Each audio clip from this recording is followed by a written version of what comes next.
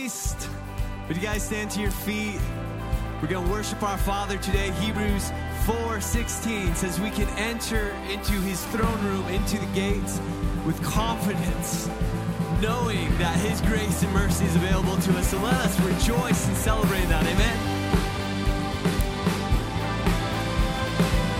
We worship you, God, for you've been so good to us.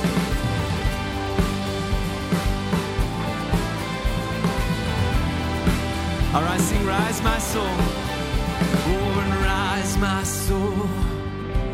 For there is glory to behold. It's the beauty of the living Lord. God be praised. God be praised. Fix your eyes. Fix your eyes on the only one who satisfies. The time has come to lift him high. God be praised. God be praised. Lift your voices and praise the Lord, my soul, with everything that's in me. Praise the Lord, my soul, with everything that's in me. We'll praise your name. We lift your name up, Lord.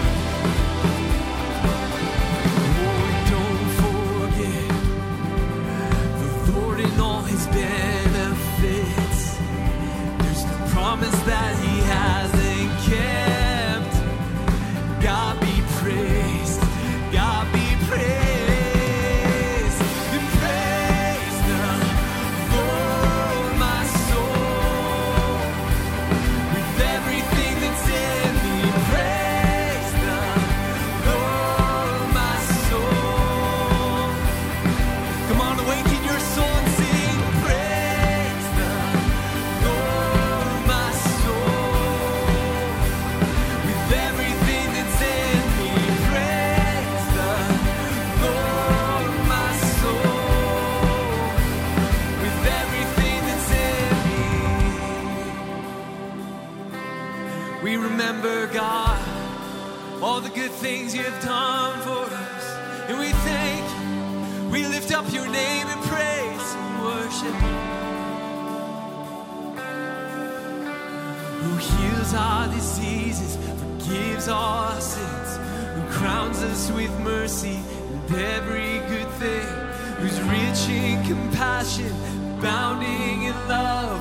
Praise to the Father, the Spirit and Son, who heals our diseases, forgives all our sin, who crowns us with mercy and every good thing, who's rich in compassion, abounding in love.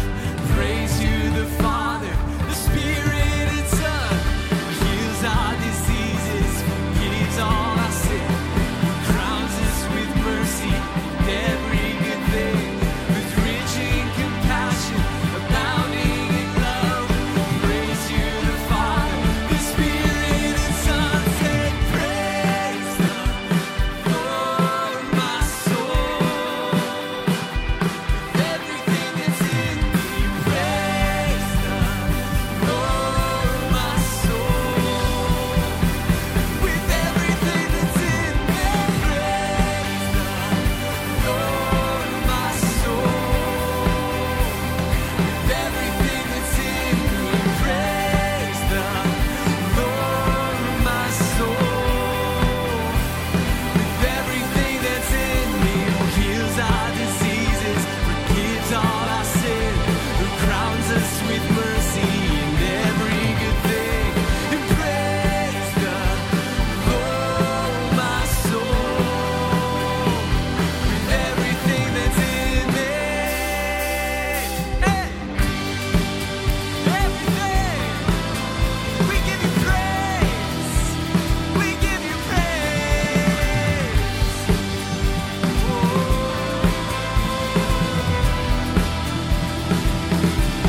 We worship you, Lord! We worship you, Lord! Thank you, God. Thank you. Amen. Good morning, church. Praise the Lord, O my soul. That is the prescription this morning, right out of the Psalms. And last week, I mentioned this scripture, Hebrews 13:15. Through him, let us continually offer up a sacrifice of praise, the fruit of lips to acknowledge his name. One of the words that I love is sacrifice in that. It's not through him, let us just freely sing because we sing so loudly everywhere we go. No, we don't. Through him, let us continually offer up a sacrifice of praise. It's going to cost you this morning. That's what I'm saying. It's going to cost you a little bit of effort. It's going to cost you some volume.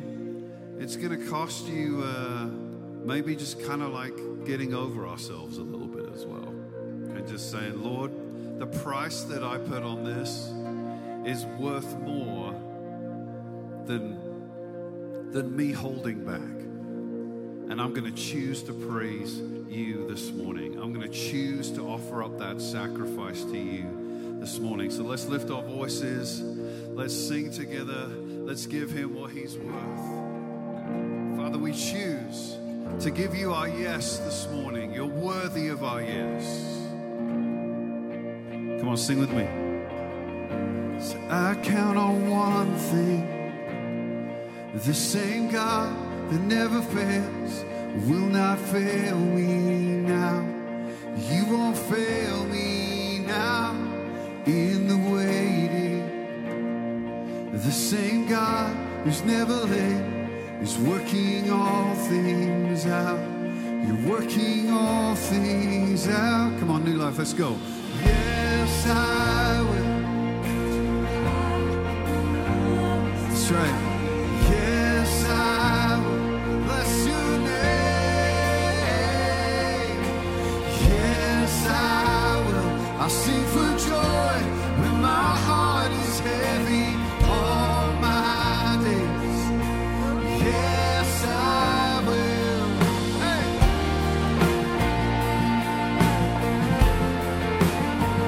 Oh, yes, I will. So I count on one thing. The same God that never fails will not fail me now. You won't fail me now in the waiting. The same God who's never late is working all things out. Yes, you're working all things out. We give our yes. Yes, I will. In the lowest valley, yes, I will bless your name.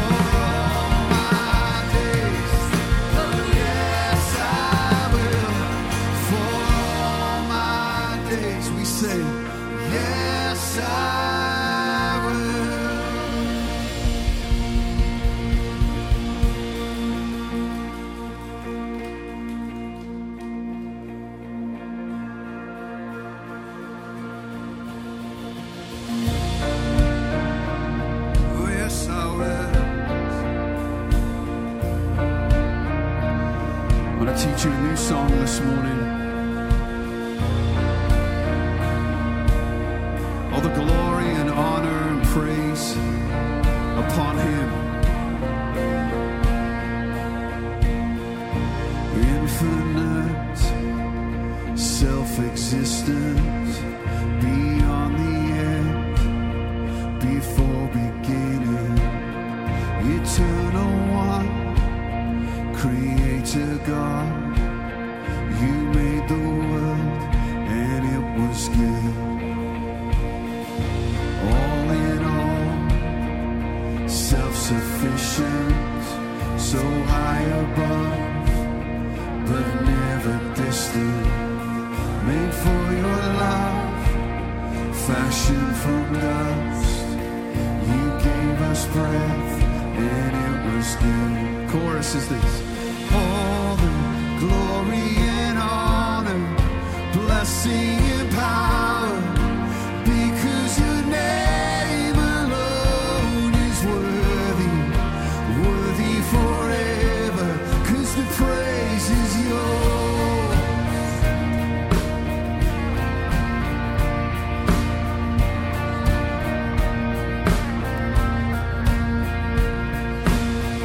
We hid our face, separated, betrayed your heart, our glory faded, went our own way, gave up on love, but you would not, for you are good.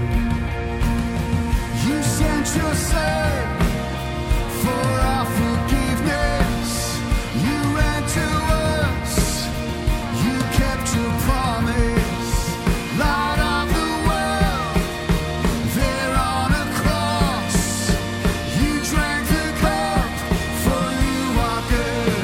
We sing all the glory and honor, blessing and power, because your name alone is worthy, worthy forever, the praise is yours. Let's sing again, all the glory, come on.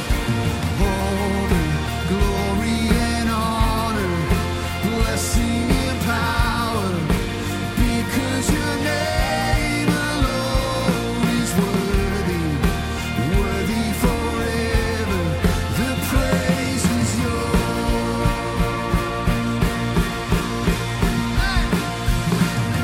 Oh,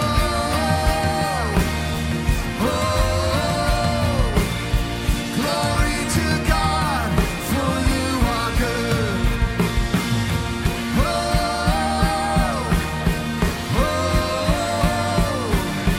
Glory to God, for you are good. All the glory and honor, blessing and power, because your name alone is worthy, worthy forever, the praise is yours. All the glory is yours. All the glory and honor, blessing and power, because your name alone is worthy, worthy forever, the praise is yours. All the highest praise, all the highest praise is yours. Come on, raise your hands with me.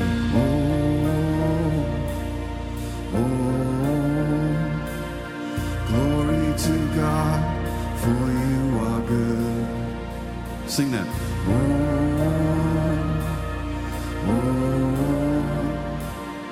Glory to God, for you are good. Sing harmony, melody.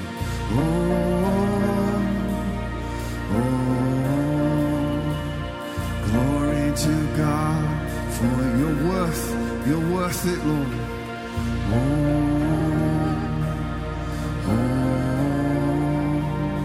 Glory to God, for you are good, for you are good. Here in this moment, you are good. Here in our homes, you are good. In our relationships, in our families, you are working because you are good. All the praise is yours. All the praise is yours, Jesus. All the praise is yours alone. Let's just hold that moment for a moment. Just bring to mind the things of your life. Put them in front of the Lord and say, Lord,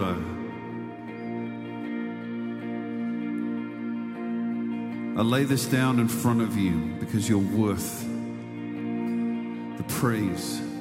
There's nothing I'm worshiping. There's nothing that's higher than you. Because only you can bear the weight of our worship.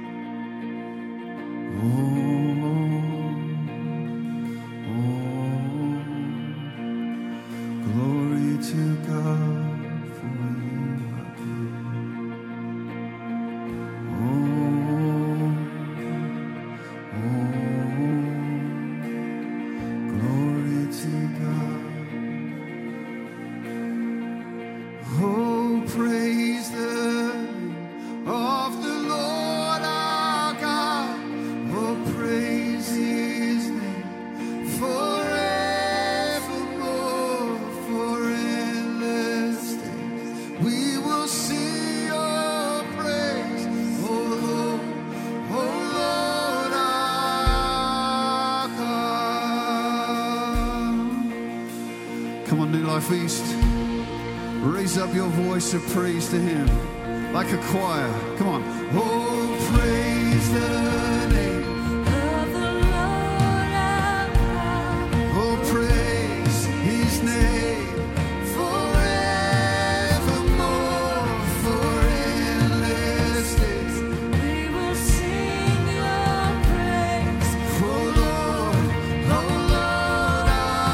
oh praise the name.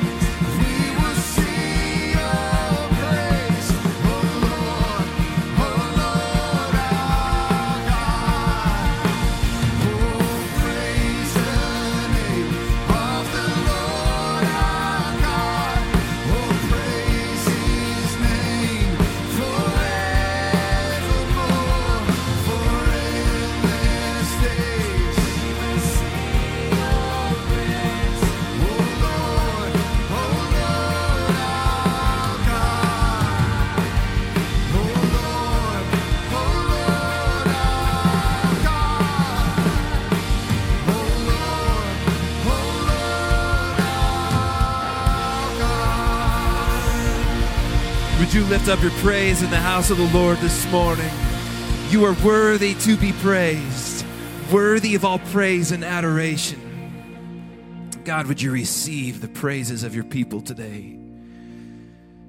God, may it be a sweet incense to you this morning. And I'm mindful of my friends this morning who are worshiping out of pain, out of loss, out of hurt in their spirit, Jesus. Would you hear their praise? Would that be a sacrifice of praise? God, would our presence as a church gathered in this room today be praise to you?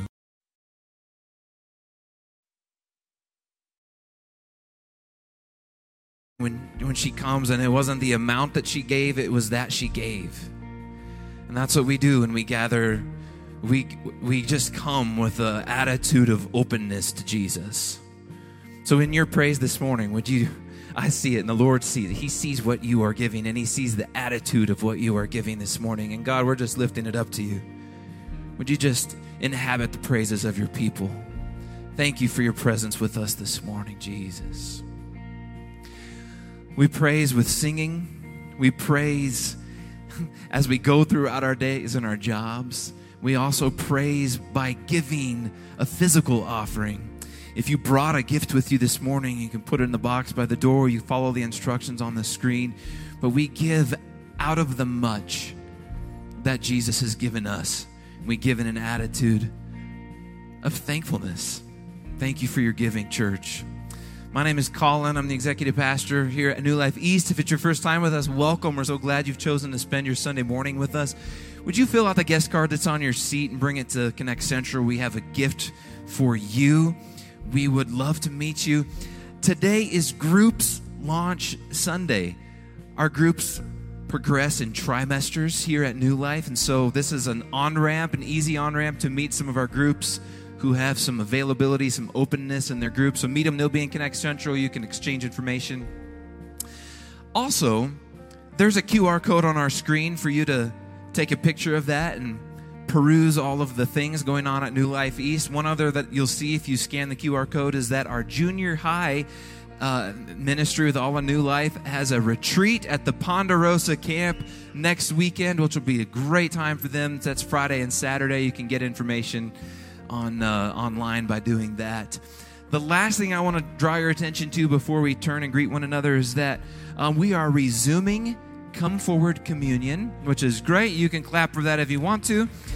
But this is just a quick housekeeping instructions for you.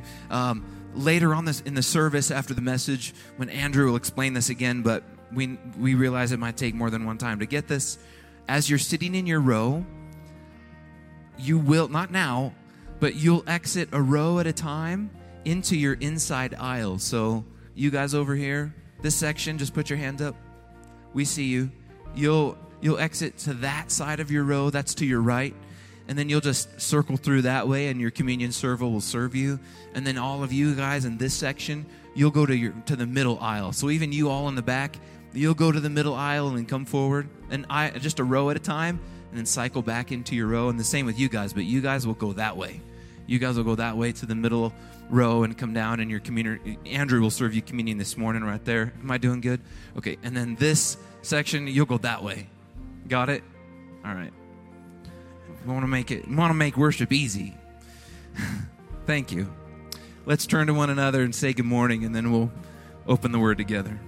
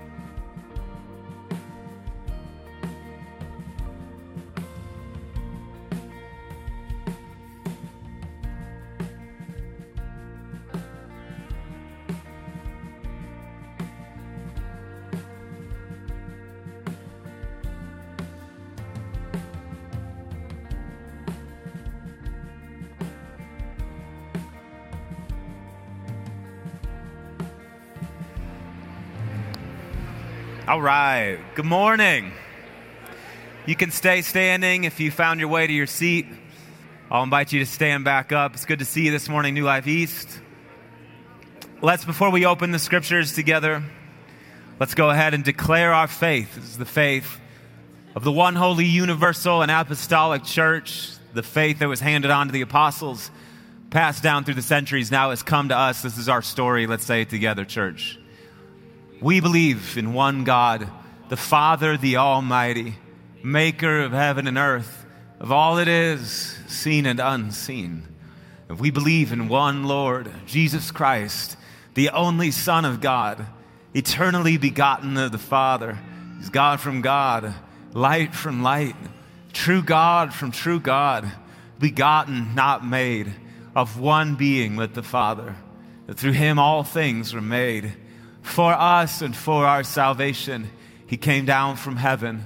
By the power of the Holy Spirit, he became incarnate from the Virgin Mary and was made man. For our sake, he was crucified under Pontius Pilate. He suffered death and was buried. On the third day, he rose again in accordance with the Scriptures. He ascended into heaven and is seated at the right hand of the Father. And he will come again in glory to judge the living and the dead, and his kingdom will have no end. But we believe in the Holy Spirit, the Lord, the giver of life, who proceeds from the Father and the Son. With the Father and the Son, he is worshiped and glorified. He has spoken through the prophets. And we believe in one holy, universal, and apostolic church. We acknowledge one baptism for the forgiveness of sins. We're looking for the resurrection of the dead and the life of the world to come. If you agree with that, say it real loud. Amen. You may be seated. Friends, the presence of God is thick in our midst this morning. I was telling the volunteer group this morning that I woke up at about 5:15 or so. We had a men's event last night, by the way. How many guys in the room went to the men's event last night? Raise your hand real high. What a great time. Thank you, Pastor Rory and crew, for putting it on. Can we give it up for our staff that put on the men's event? Such a good time. I expected to wake up this morning kind of bleary-eyed and unaware and, that it'd take me a long time to get together. But instead I woke up this morning and had just so quickly, the presence of God was so thick. And I was telling the volunteer team that as I was just basking in God's presence, what I saw this morning was just your faces and our gathering. And I sensed God's pleasure over you as a church. The voice from heaven when Jesus comes up out of the waters of baptism says, "You're my son, with whom I am well pleased." My beloved son, with whom I'm well pleased. Before Jesus does anything at all, God is pleased with him. And I'm here to say to you this morning, New Life East, before you do a single good thing for God, and if you never get it right in your life, you never give God a single good thing, he still looks at you in Jesus and says, "You're my beloved son, you are my beloved daughter, and with you I am well pleased." And the great joke of the gospel is that when we finally surrender all of that striving to be good and just surrender into the goodness of God, what happens is good works. We wind up doing the things that please God out of gratitude. We give him what he's asking for, not because we're trying to earn something with him, but because we're just trying to say thank you for all that he is. So New Life East received that this morning. Hey, this week was a really special week for me. Just released this book, Streams in the Wasteland, Finding Spiritual Renewal with the Desert Fathers and Mothers. Just hit the shelves this week. And so we're selling copies of this out in the lobby. This is me just kind of saying thank you to you for all the support along the way and helping to make this book happen, little emails and encouragements and taking interest in some of the little things I'd post on social media about it. The book, I've had a lot of people ask, so the subtitle is Finding Spiritual Renewal with the Desert Fathers and Mothers, which is like the kind of book that maybe only Andrew Arndt would write. And some people have asked, is this like a book of history? And it's really not. It's not any kind of historical theology, but it leverages the witness of some people, a historical group of people, right at about the time that Christianity was becoming established in the Roman Empire, so called the 3rd century, 4th century. There was a group of people that looked at what was happening in Roman society, and they were disturbed in their spirits by it. And they also looked at what was happening in the church, and they were disturbed in their spirits by it. And so they fled to the deserts of Egypt, Syria, and Palestine, the surrounding deserts, really to just get quiet again and to live in simple community together and to rediscover the radical way of Jesus. And they did. And what historians will tell you is that group of people, known as the Desert Fathers and Mothers, they actually re-evangelized Christianity at a time when Christianity was on the brink of losing its soul. And about 5 years ago, when I was in the middle of a personal crisis, I turned my attention to the writings of these folks who voluntarily sought out this experience of having everything stripped away from them so that they could find God again. And in reading their stories and the example of their lives, I found God in a fresh way. And really, the Desert Fathers and Mothers were responsible for a lot of rebuilding of my own discipleship. So that's like a really long way of saying, it's not a book of history so much as it is a book of discipleship. It really actually is Christianity 101, set in a key that not many people are used to singing. And so I think you'll be strengthened by it. I think there's a provocative word in here for the church, living at a very similar time in history to what the church was, where it was at 1,700 years ago, where our society is pretty decadent and corrupt, and in a lot of quarters of the church is not doing much better. So I think there's a provocation in here. But I got to tell you can I give you one quick testimony before I preach this morning? So my first hope for the church with this book is that it would strengthen God's people and provoke God's people. But my second big hope for this book is that it would be enticing enough to people that don't call the church their home, that they just may give it a read. People that are either out of the church or have never been in the church, people who are walking away, people who have been alienated from the church for some reason, that because it's not churchy in its title, that they'd be enticed to buy it. And so Travis and Tracy Hearns, where are you guys sitting? The Hearns are right over here. So Travis and Tracy Hearn, longtime members of New Life East, they used to live right over here and then recently moved to Cordera. And they pre-ordered a copy of Streams in the Wasteland many, many, many months ago before they moved. And so they move, and now there's new people living in their house, and Streams showed up on Tuesday, on launch day, showed up in the mailbox of these folks that are living at their house. Well, these people that live over in their house now are not Christians. But they opened the package, and this was inside it, and they started to read it, and they couldn't put it down. And so they texted Travis and Tracy and said, look, there's this book that came in the mail. We can't put it down. Can we pay you for it? We don't want to send it back to you. And the Hearns were like, oh my gosh, please don't pay us for it. It's all yours. And they said, we'd really like to come with you to church sometime.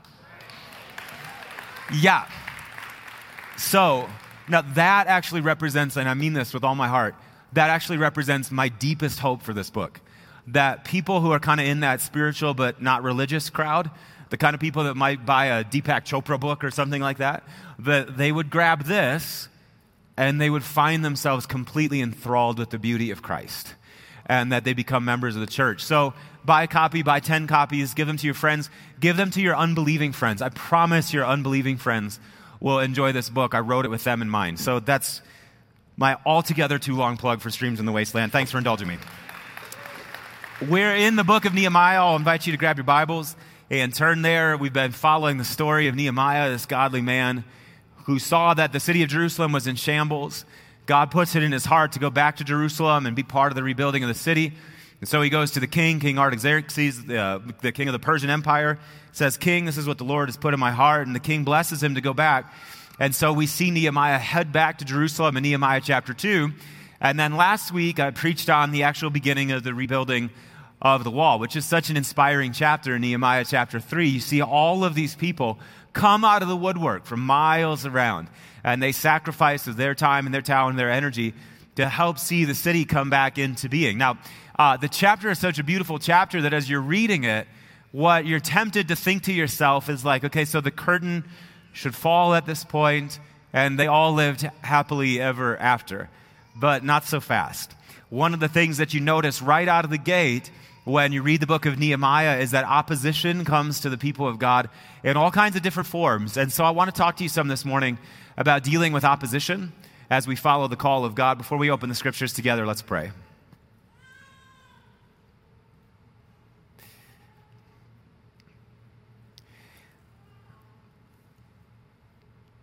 It's so amazing, God, how we can say nothing at all, and yet your presence is just here. The psalmist said that when I awake, I'm still with you. It's like he looks back over his night of sleep and he passes out of consciousness. But he knows that he never passed out of your consciousness, that he never passed out of your presence. And so whether we're aware of your presence or not aware of your presence, you're present. And you're present with all the intention of your goodness and your love to bless us and to help us and to wake us up to the kingdom of God. And so we just pray that you would open our eyes to that this morning. I'm mindful this morning as I begin to preach of what Bonhoeffer said so many years ago. He said that whenever we preach, whether the sermon is good or bad, if we're preaching from a pure heart, Jesus Christ is with us walking the aisles. And he's encouraging people and provoking people and helping people. And so my highest prayer that I could pray this morning, Jesus, is that you would do just that this morning. That you would walk up and down these aisles and that you'd help us and encourage us. And that you would take this preached word and that you would create a Pentecostal miracle with it, that you'd make it an interpreted word for each person that's here this morning. As the folks of Acts chapter 2 said, we hear them declaring the wonders of God in our own language. Whatever it is, the language that we speak this morning, we ask that we would hear the word of God in that native language, and that it would cut to the quick, that it would melt us, and that we'd fall in love with you again. Grant that, we pray. We say, may the words of the preacher's mouth and the meditation of the hearer's hearts be acceptable in your sight. O Lord, our strength and our Redeemer, in the name of the Father, and the Son, and the Holy Spirit, and all God's people said, amen. I want to give you, there are lots of different types of opposition that you see in the book of Nehemiah, but I want to give you 5 just as kind of a distillation. And I want you, then this is what we're going to start in Nehemiah chapter 2. So normally I would work off a single text, but I'm going to show you some different moments here just to help you understand the kinds of things that you'll encounter as you follow God. One of the things that's very interesting too about these bits of opposition that we're going to notice is that they increase both in intensity, and we notice that in our own lives for sure, but they also increase in how nefarious they are. I mean, they get progressively, like, they start out as sort of like garden variety opposition, and they become downright nasty by the end. And so we're going to see this as we progress. So here's the first type of opposition. And what I want you to do as we walk through these 5 things is I want you to think about your own life. I want to think about you to think about your calling. I want you to think about the things that God has asked you to do and asked you to be. And I want you to just kind of like notice yourself inside the narrative. So here's the first type of opposition that Nehemiah encounters, and I think it's one that we also encounter. Number 1, questioning your motives. Everybody say questioning your motives. This is Nehemiah chapter 2, verse 19. Nehemiah has talked to the nobles and the officials of Jerusalem, and they've all kind of jumped in and said, yes, we're going to do this thing. And the scripture says, when Sanballat the Horonite and Tobiah the Ammonite official and Geshem the Arab heard about it, they mocked and they ridiculed us. What is this you are doing? They asked. Are you rebelling against the king? Now, Nehemiah knows that he's not rebelling against the king, right? He knows that he's gotten the king's authorization to do this thing. But maybe these guys think, maybe we can plant some doubt in the minds of all the people that have come around Nehemiah. And if we can plant some doubt in their minds about the veracity of what Nehemiah is saying, question their motives. Are you really doing this out of a right heart? Aren't you really doing this because you're fomenting some rebellion at some point? Maybe we can knock the wind out of their sails. We encounter this, don't we? You start moving forward in the call of God, and all of a sudden you have those people in your lives that start going, hey, Tim, that's really nice and all, but what's this really about for you? Do you know what we call that? We call that gaslighting. The way that people get inside your head, and all of a sudden it takes the energy out of your obedience. Questioning your motives is one of the things that you'll encounter as you seek to follow the Lord. And if that doesn't work, a lot of times what will happen is you'll see the opposition ratchet itself up a little bit, and you'll just get out and out ridicule. This is Nehemiah chapter 4, starting in verse 1. When Sanballat heard that we were rebuilding the wall, see, that little bit of gaslighting didn't work. They went on with it. It says that he became angry and he was greatly incensed, and he ridiculed the Jews. And in the presence of his associates in the army of Samaria, and he said, what are those feeble Jews doing? Will they restore their wall? Will they offer sacrifices? Will they finish this in a day? Can they bring the stones back to life from those heaps of rubble, burned as they are? What I find fascinating about this little piece of text here, verse 3, is that the promise of the scriptures is not that the people will bring the stones back to life. The promise of the scriptures is that who will bring the stones back to life? God will do it. They actually have the promise of God on their side. And yet here are these folks ridiculing them and mocking them, trying to dislodge them, trying to disconnect them from the very promises of God. Have you had that in your life? I'm thinking now maybe of some of the students in the room here, that you've made some decisions along the way to I'm going to get more serious about my faith. I'm going to be a better witness at school. I'm going to read the scriptures. I'm not going to when the conversation starts veering in this direction, I'm not going to do that, right? And so you start taking steps in that direction. You start amplifying your own faithfulness publicly, and all of a sudden, you got those friends that start kind of chattering about you. And I like this because Sanballat, he does this in the presence of the army. There's actually an armed, and he starts making fun of them. He's trying to whip up opposition against Nehemiah to try to, again, take some wind out of Nehemiah's sails. That's something that we encounter in the life of faith. You'll see it. And when you see that happening, when mockery starts coming your way, and there is a difference, by the way, between mockery and constructive criticism. The scripture says that in abundance of counselors there is victory, There are good people that God has put in our lives that when we start moving forward, they go, hey, can we have a conversation about the way that you're doing that thing? Because I think there might be a better way to pull that off. That's not mockery. Mockery is trying to tear you down. Mockery is trying to take you out of the call of God. Mockery is trying to dislodge you from your obedience. Nehemiah encounters it here. The people encounter it here. And they press on. They continue in their faithfulness. But if mockery and ridicule don't work, then it may be that the next thing that happens, again, ratcheting up the intensity a little bit, is that what you'll encounter is this, next slide, is that you'll encounter some form of organized resistance to what you're doing. Look at verses 7 and 8. When Sanballat, Tobiah, the Arabs, the Ammonites, and the people of Ashdod. So now they've got all of this, now we're not just talking about individuals. We're talking about all of these communities now around Jerusalem. When they heard that the repairs to Jerusalem's walls has gone ahead and that the gaps are being closed, they were angry. And now what do? They all plotted together to come and fight against Jerusalem and to stir up trouble against it. So it may be that if the mockery and the ridicule doesn't work, maybe what will happen is that those people that are against you, what they'll do is they'll actually start coming up with plans to try to trip you up in the process. Maybe you've experienced that. Maybe you've got a parent in your life that doesn't follow the Lord. And as you've tried to lead your family, I'll give you an example. As you've tried to lead your family, for instance, in the way of God, what you have is that mother-in-law or that father-in-law or your own mom or dad, that when they're in your house, they undercut the ways in which you're trying to lead your kids. And it's really difficult to put your finger on exactly how they're doing it, but it's all the little things that they do to try to destabilize the life of obedience. Guys, this happens to us, doesn't it? That if it's not mockery and ridicule, then what it becomes is some form of organized resistance that seeks to slow you down. All of us will experience this at some point. And so we start out with the gaslighting, and then we've got the mockery and the ridicule, and then we've got the organized resistance. And if those things don't work, it may be the thing that we encounter, again, ratcheting it up just a little bit, is distraction. Everybody say distraction. Look at here at Nehemiah chapter 6. When word came to Sanballat, Tobiah, Geshem, the Arab, and the rest of our enemies that I had rebuilt the wall and not a gap was left in it. So now Nehemiah and the group, they persevered all the way through, and the wall is actually finished, with the exception of the doors that had not been set in the gates. Sanballat and Geshem sent me this message. They said, come and meet together in one of the villages in the plain of Ono. But they were scheming to harm me, Nehemiah says. So I sent messengers to them with this reply: I'm carrying on a great project and cannot go down. Why should the work stop? Will I leave it and go down to you? 4 times they sent me the same message, and each time I gave them the same answer.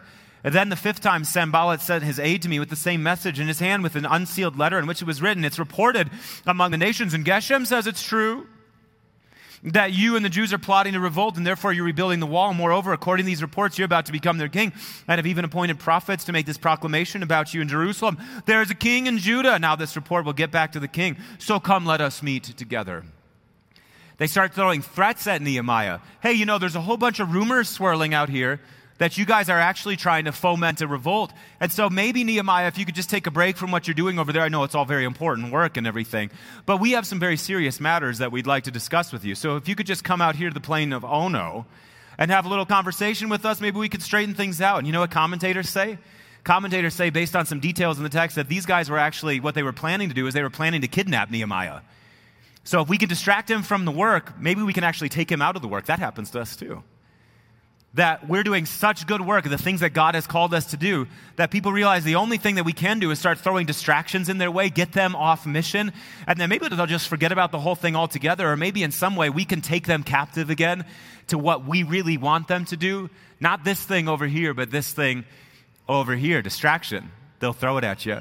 They go, hey, everybody's kind of talking about you on social media over here. So maybe if you could we could get in a long conversation about this thing that you are doing. And man, what does Nehemiah do? 4 times they send the message. And then the 5th time he says, I'm not having that conference with you.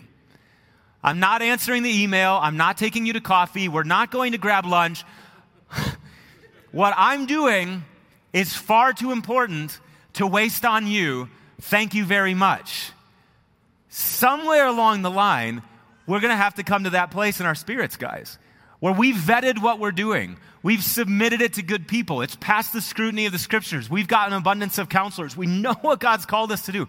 So we're not wasting our time with our detractors, Are you with me this morning? But if all of those things don't work, and all of those things are pretty nefarious, you know what the last thing they'll do is? They'll try to create some kind of religious or spiritual subversion. Watch this. This is verse 10 of the same chapter. One day I went to the house of Shemaiah, son of Delaiah, the son of Mehetabel. Shemaiah here is a prophet, by the way, in Israel. He's a recognized religious leader in the city. And he was shut in at his home, and he said, let us meet in the house of God inside the temple, and let us close the temple doors because men are coming to kill you. By night, they're coming to kill you. Shemaiah is sort of feigning a prophecy here. I've seen that this thing is going to happen, Nehemiah. I think that you ought to come over here and let's shut the doors. And I know, just take a little break from the work that you're doing over there. Come over here, Nehemiah. But I said, and I love this, should a man like me run away? Or should someone like me go into the temple to save his life? I will not go. And I realized that God had not sent him, but that he had prophesied against me because Tobiah and Sanballat had hired him. He had been hired to intimidate me so that I would commit a sin by doing this, and then that would give me a bad name, and I would be discredited. Brothers and sisters, this is the word of the Lord. Thanks be to God. All of these things, religious subversion, that is the final and the most nefarious of all. You've probably experienced that too. You've been doing your thing, following the Lord, obeying God. And somebody who is against you in every way and against what you've decided to do says to you, hey, you really ought to listen to this podcast. I think it would help you. Pastor so-and-so across the country over here just wrote this book. I think this book would really help you. Oh, hey, you're doing that nice thing over here. Well, you ought to meet my friend so-and-so. Grab some coffee. He might be able to really help you. And all of those things are trying to undercut you. Because if it's not just out and out blatant opposition, what they think that they can do is that if you think that you've gotten a message from the Lord, maybe then you'll stop. And so they attack you right at the very point of your obedience. Are you with me, guys? So let me ask you a question this morning. Poor Nehemiah, right? I mean, here's this guy. He's living in the citadel of Susa. He's a cupbearer to the king. He didn't ask for this. But he's cut to the heart one day to do something good for God's people. And he begins to do it. And all he encounters along the way as he's doing this wonderful thing, and you see this as you read the book of Nehemiah, he keeps saying, God, remember me. Remember me with favor, God, for all that I've done. These people, all he encounters along the way is opposition, opposition, opposition, opposition. So let me ask you a question this morning. Did you think this was going to be easy?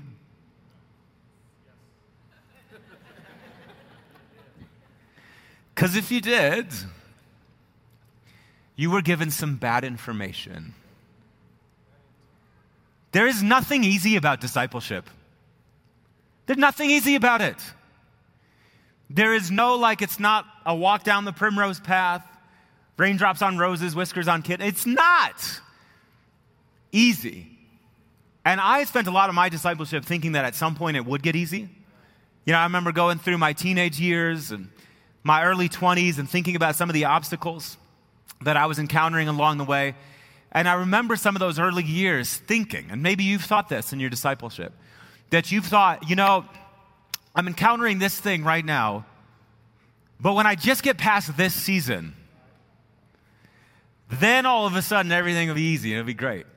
And then you get into that next season and you go, that didn't go at all the way that I thought that it would go. Well, maybe I was just kind of confused about that season. So maybe what it is as soon as things come together on this front over here, then I will kind of graduate into that place where everything is easy and it's all downhill. And then you get to that place.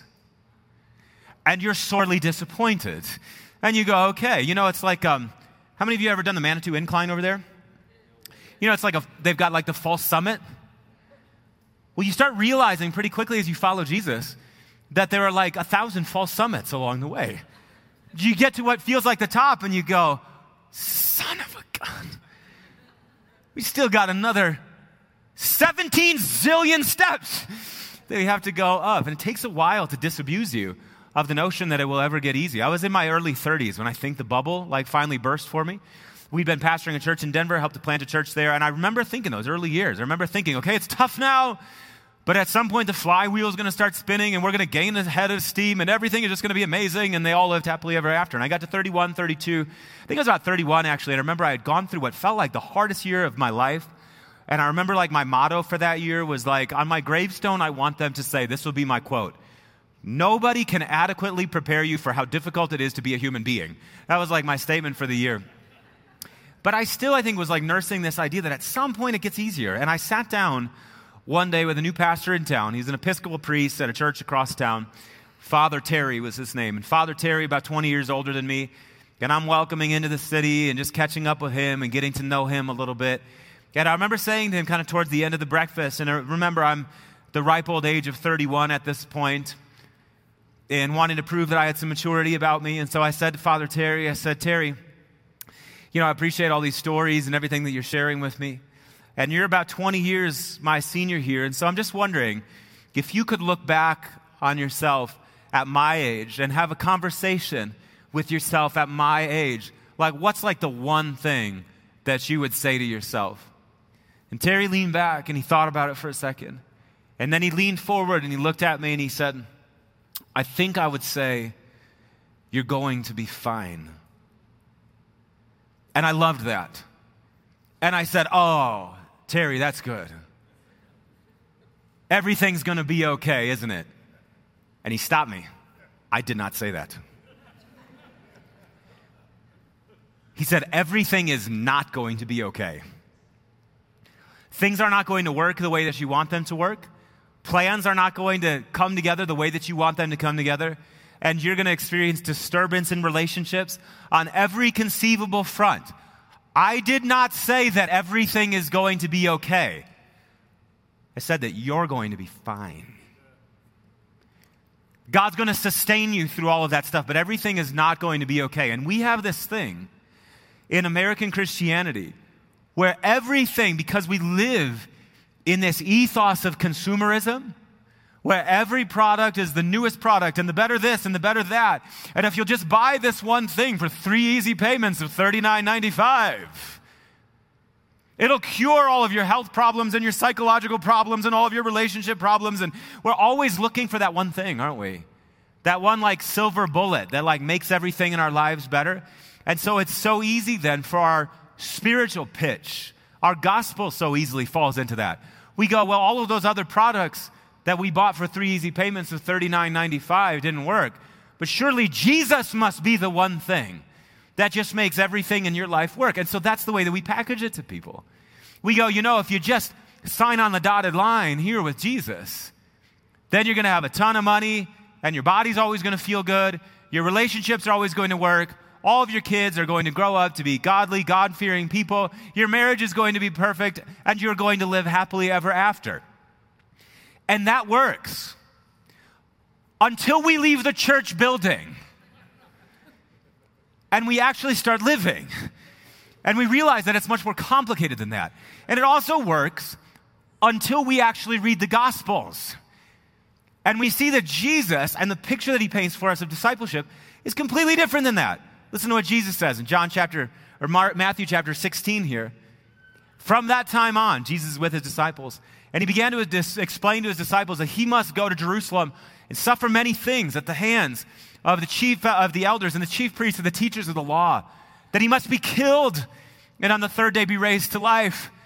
Next verse. Peter took him aside and began to rebuke him. Jesus, what are these dark and morbid thoughts you're having?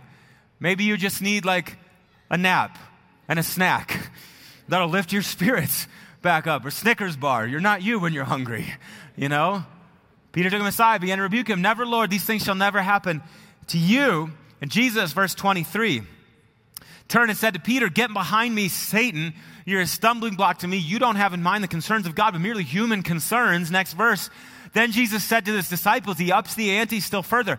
It's not just, Jesus says, that I'm going to the cross, that I'm going to suffer, that I've got a tough time ahead of me. But Jesus says, whoever wants to be my disciple must deny themselves. And what do they have to do? Welcome to the life of faith, ladies and gentlemen. That we're called with Jesus to know that in an ungodly world, we're going to experience opposition. And the cross, by the way, is not just kind of any discomfort that we have experience in our lives. Oh, I went for a run 2 Saturdays ago that was too long and my hips are a little sore, but I'm bearing my cross and following Jesus. No. John Howard Yoder, the Mennonite theologian of the 20th century, said that the believer's cross is like Jesus. It's the price of nonconformity.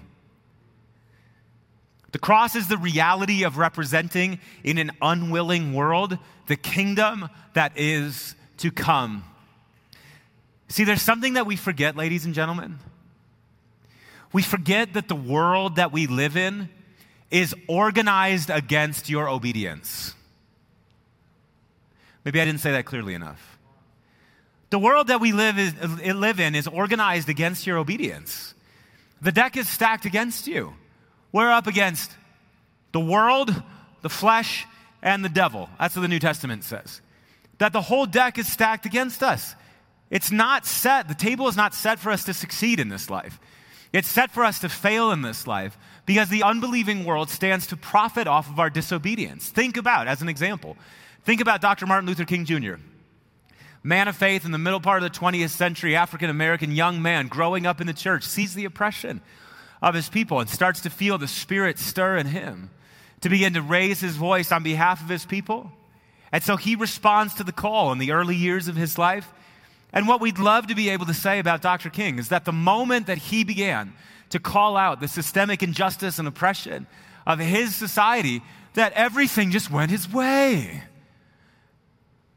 And everybody that was making everybody else's lives miserable just went, I see the truth of your cause, Dr. King. Thank you so much for reminding me of these things that I'd lately forgotten. Yeah, let's go ahead and fall in line. But that's not how it happens. His life doesn't get easier the moment he starts to respond to the call. It gets infinitely more difficult. And yet, because of his obedience, the world as we know it has changed.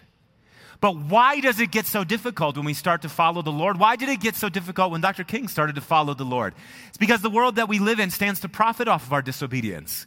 Powerful interests, right, around Dr. King, that they benefited off of the system as it was. And so they don't need him to succeed, because if he succeeds, it takes money out of their pocket. It takes power away from them. By the way, that's the same thing that's happening in Nehemiah.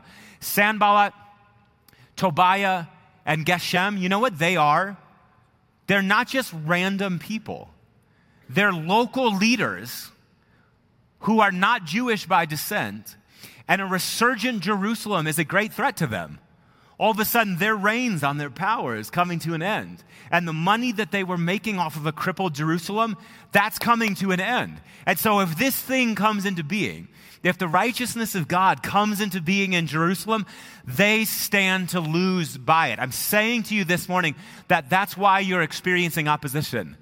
Because the unbelieving world stands to lose by your obedience and gain by your disobedience. So what do you think it's going to do? It's going to make your life miserable. A world under the reign of sin, friends, stands to profit off of our disobedience. So here's the question. How shall we be in the midst of it? And here is what Nehemiah shows us. I love this. Nehemiah 6:11. They're calling him out into the plains. And what does Nehemiah say? Not rhetorical. Say it real loud, church.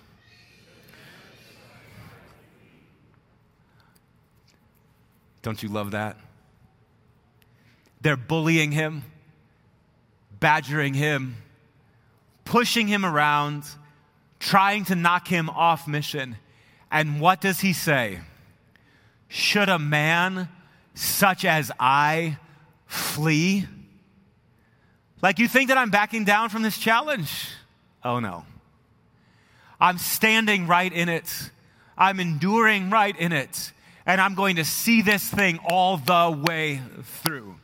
And because he did, Jerusalem got rebuilt. And when I hear these words of Nehemiah, I cannot help but think of the example of Jesus. All Scripture, the Scripture tells us, somehow in some way is shadowing forth, bodying forth the person of Jesus.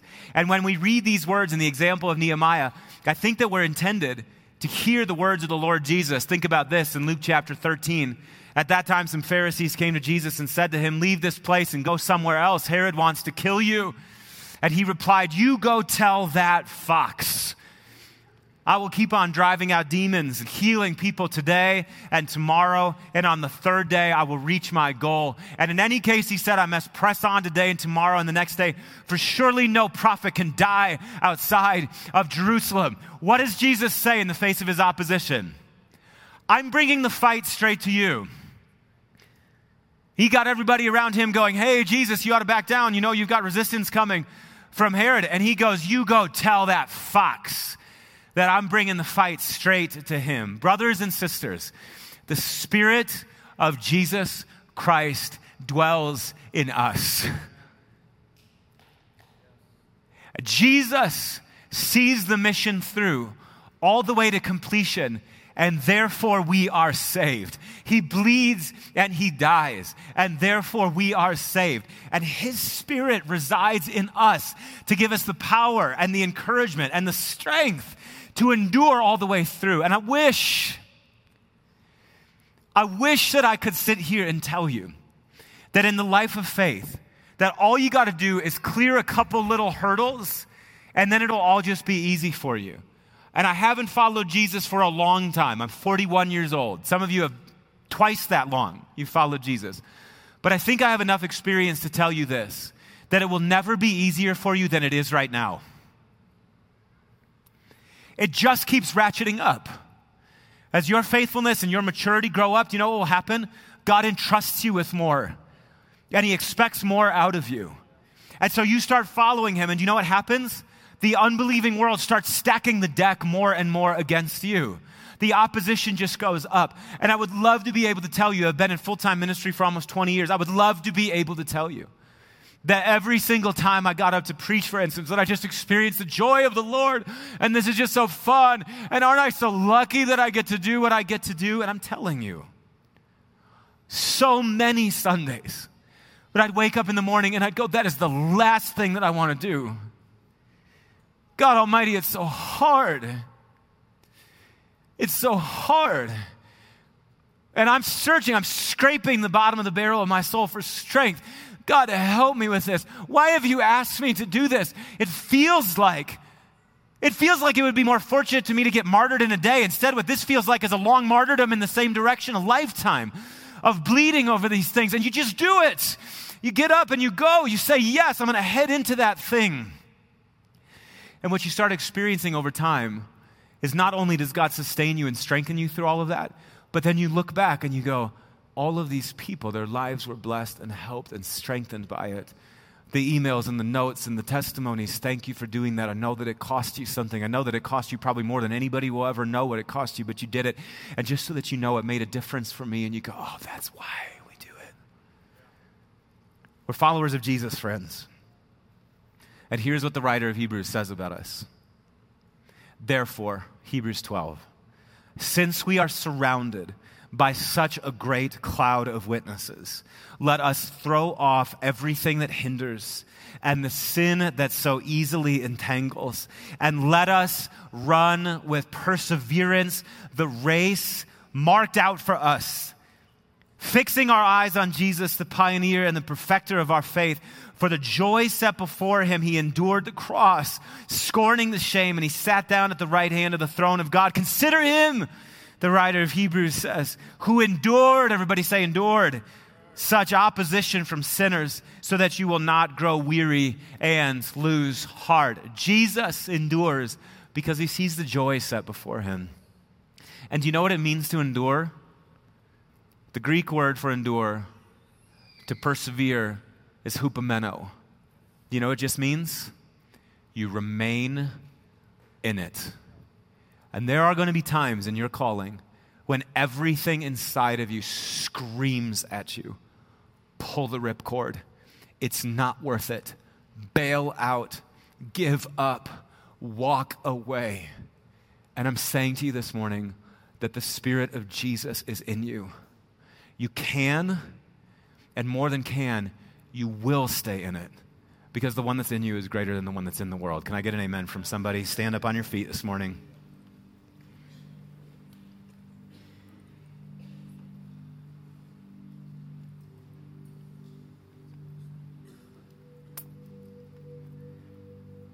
May the strength of the Spirit now fall on the people of God. Friends, I don't know where you're growing weary. I don't know where you're losing heart. That's a pregnant phrase that the writer of Hebrews gives us, so that you will not grow weary and lose heart. And some of you, I just sense this morning, you're here and you have lost heart inside your calling, or some part of your calling. Might be that you're losing heart in your marriage. May the strength of the Lord fall upon you. Might be that you're losing your heart with your kids. May the strength of the Lord fall upon you. It might be that you've got some obedience to offer, some calling to fulfill in the world, and you know beyond the shadow of a doubt that God's called you to it, and you're losing heart. Oh, may the strength of the Spirit fall upon you. There are students in this room that somewhere along the line you made the decision, I will follow Jesus. And you're in now the first month and a half of school, and it's getting hard for you, and you're feeling like you're losing heart. May the strength of the Spirit fall upon you. Church, would you lift your hands like this? And I don't know what your calling is. I don't know what you're carrying. I don't know what God has asked you to do. But it's all here for you right now. The prayer that Jesus taught us to pray is, give us this day our daily bread. And the bread from heaven is yours right now. The strength of the Spirit is yours right now, to endure in your marriage and to endure with your kids, to endure in your calling, to endure at your school, to endure in what God has asked you to do. It's here. It's for you. It's right now. Friends, just receive right now.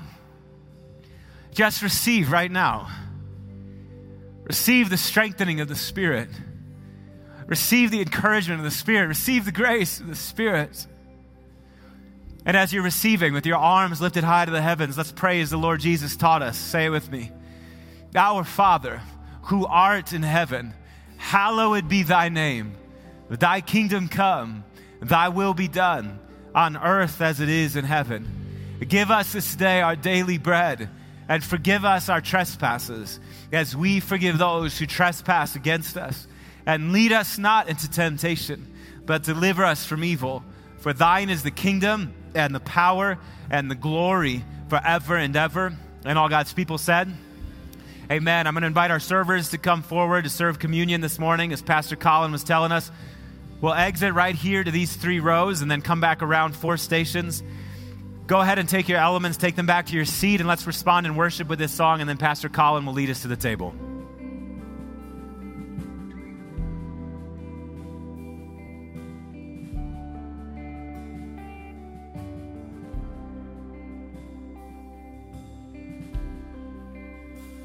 So be strong,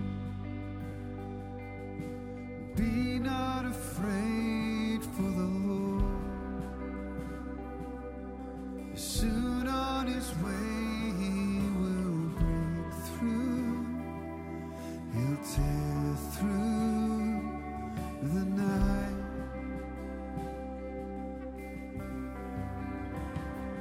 Be strong, be not dismayed, for the Lord is soon on his way. He will tear through the dark.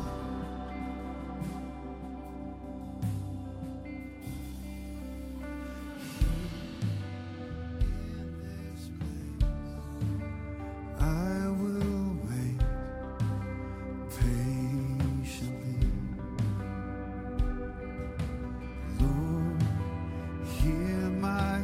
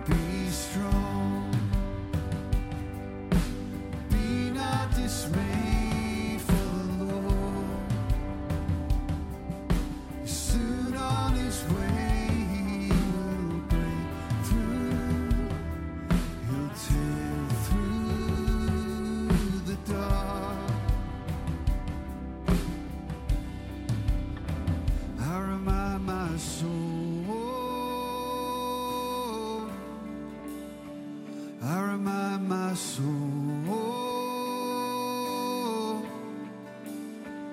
I remind my soul.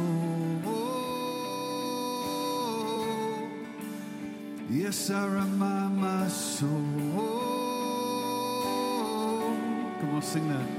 I remind my soul. I remind my soul. I remind my soul. I remind my soul.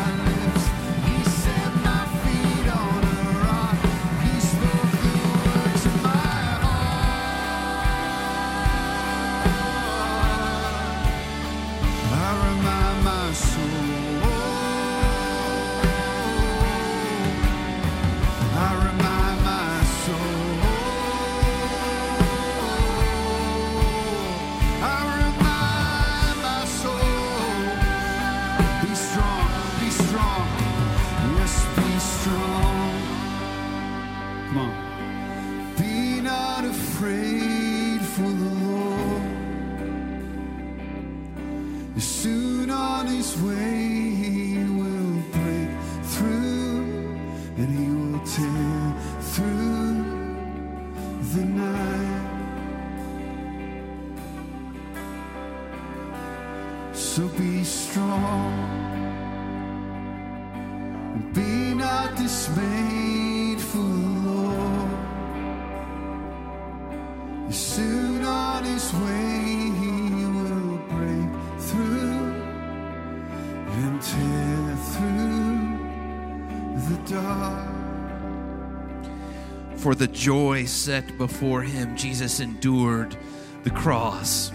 And what we hold in our hand is the elements. He says, this is my body. God was faithful in seeing this through.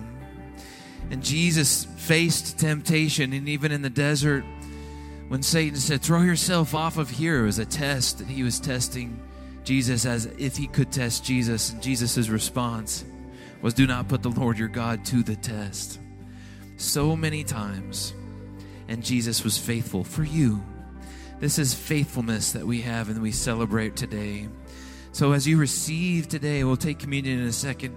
Would you think about the faithfulness that he's calling you to? The Lord Jesus, on the night that he was betrayed, after he'd given thanks.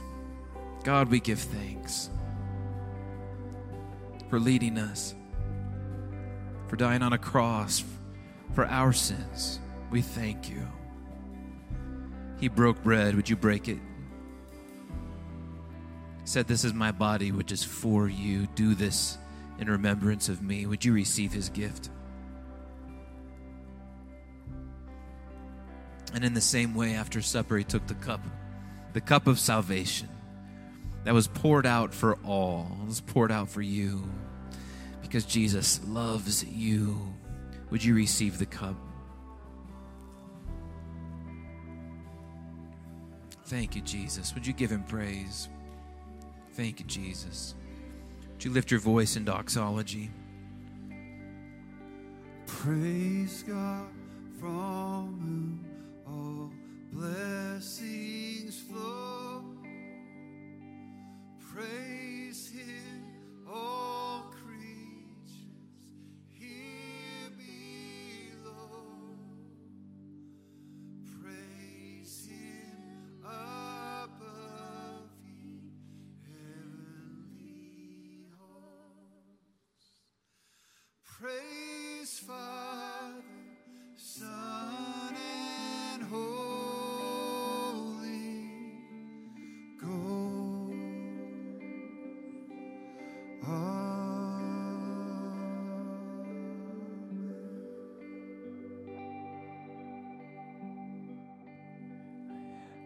Hello. The scripture says that the one who calls us is faithful, and he will do it. It's the energy of God working in us that takes us through the finish line. When we gather, we're not gathering to gear up our own strength. We're gathering to relax into the strength of God, and it's been given to you this morning. You have everything that you need to do what God's asked you to do. Friends, open your hands, receive this blessing as you go. May the Lord bless you and keep you. May he cause his face to shine upon you and be gracious to you. And may the Lord turn his face towards you and give you his peace. In the name of the Father, and the Son, and the Holy Spirit, grace, mercy, and peace be with you. Invite our altar ministry team to be ready for prayer here at the edges of our auditorium. If you need prayer for anything, we would love to pray with you. Fellowship hour happening in Connect Central. Copies of Streams in the Wasteland are available out there for you to purchase. And I'll also be out there writing little love notes on the inside cover if you're into that kind of thing. Bless you. Go in peace to love and serve the Lord. We'll see you real soon.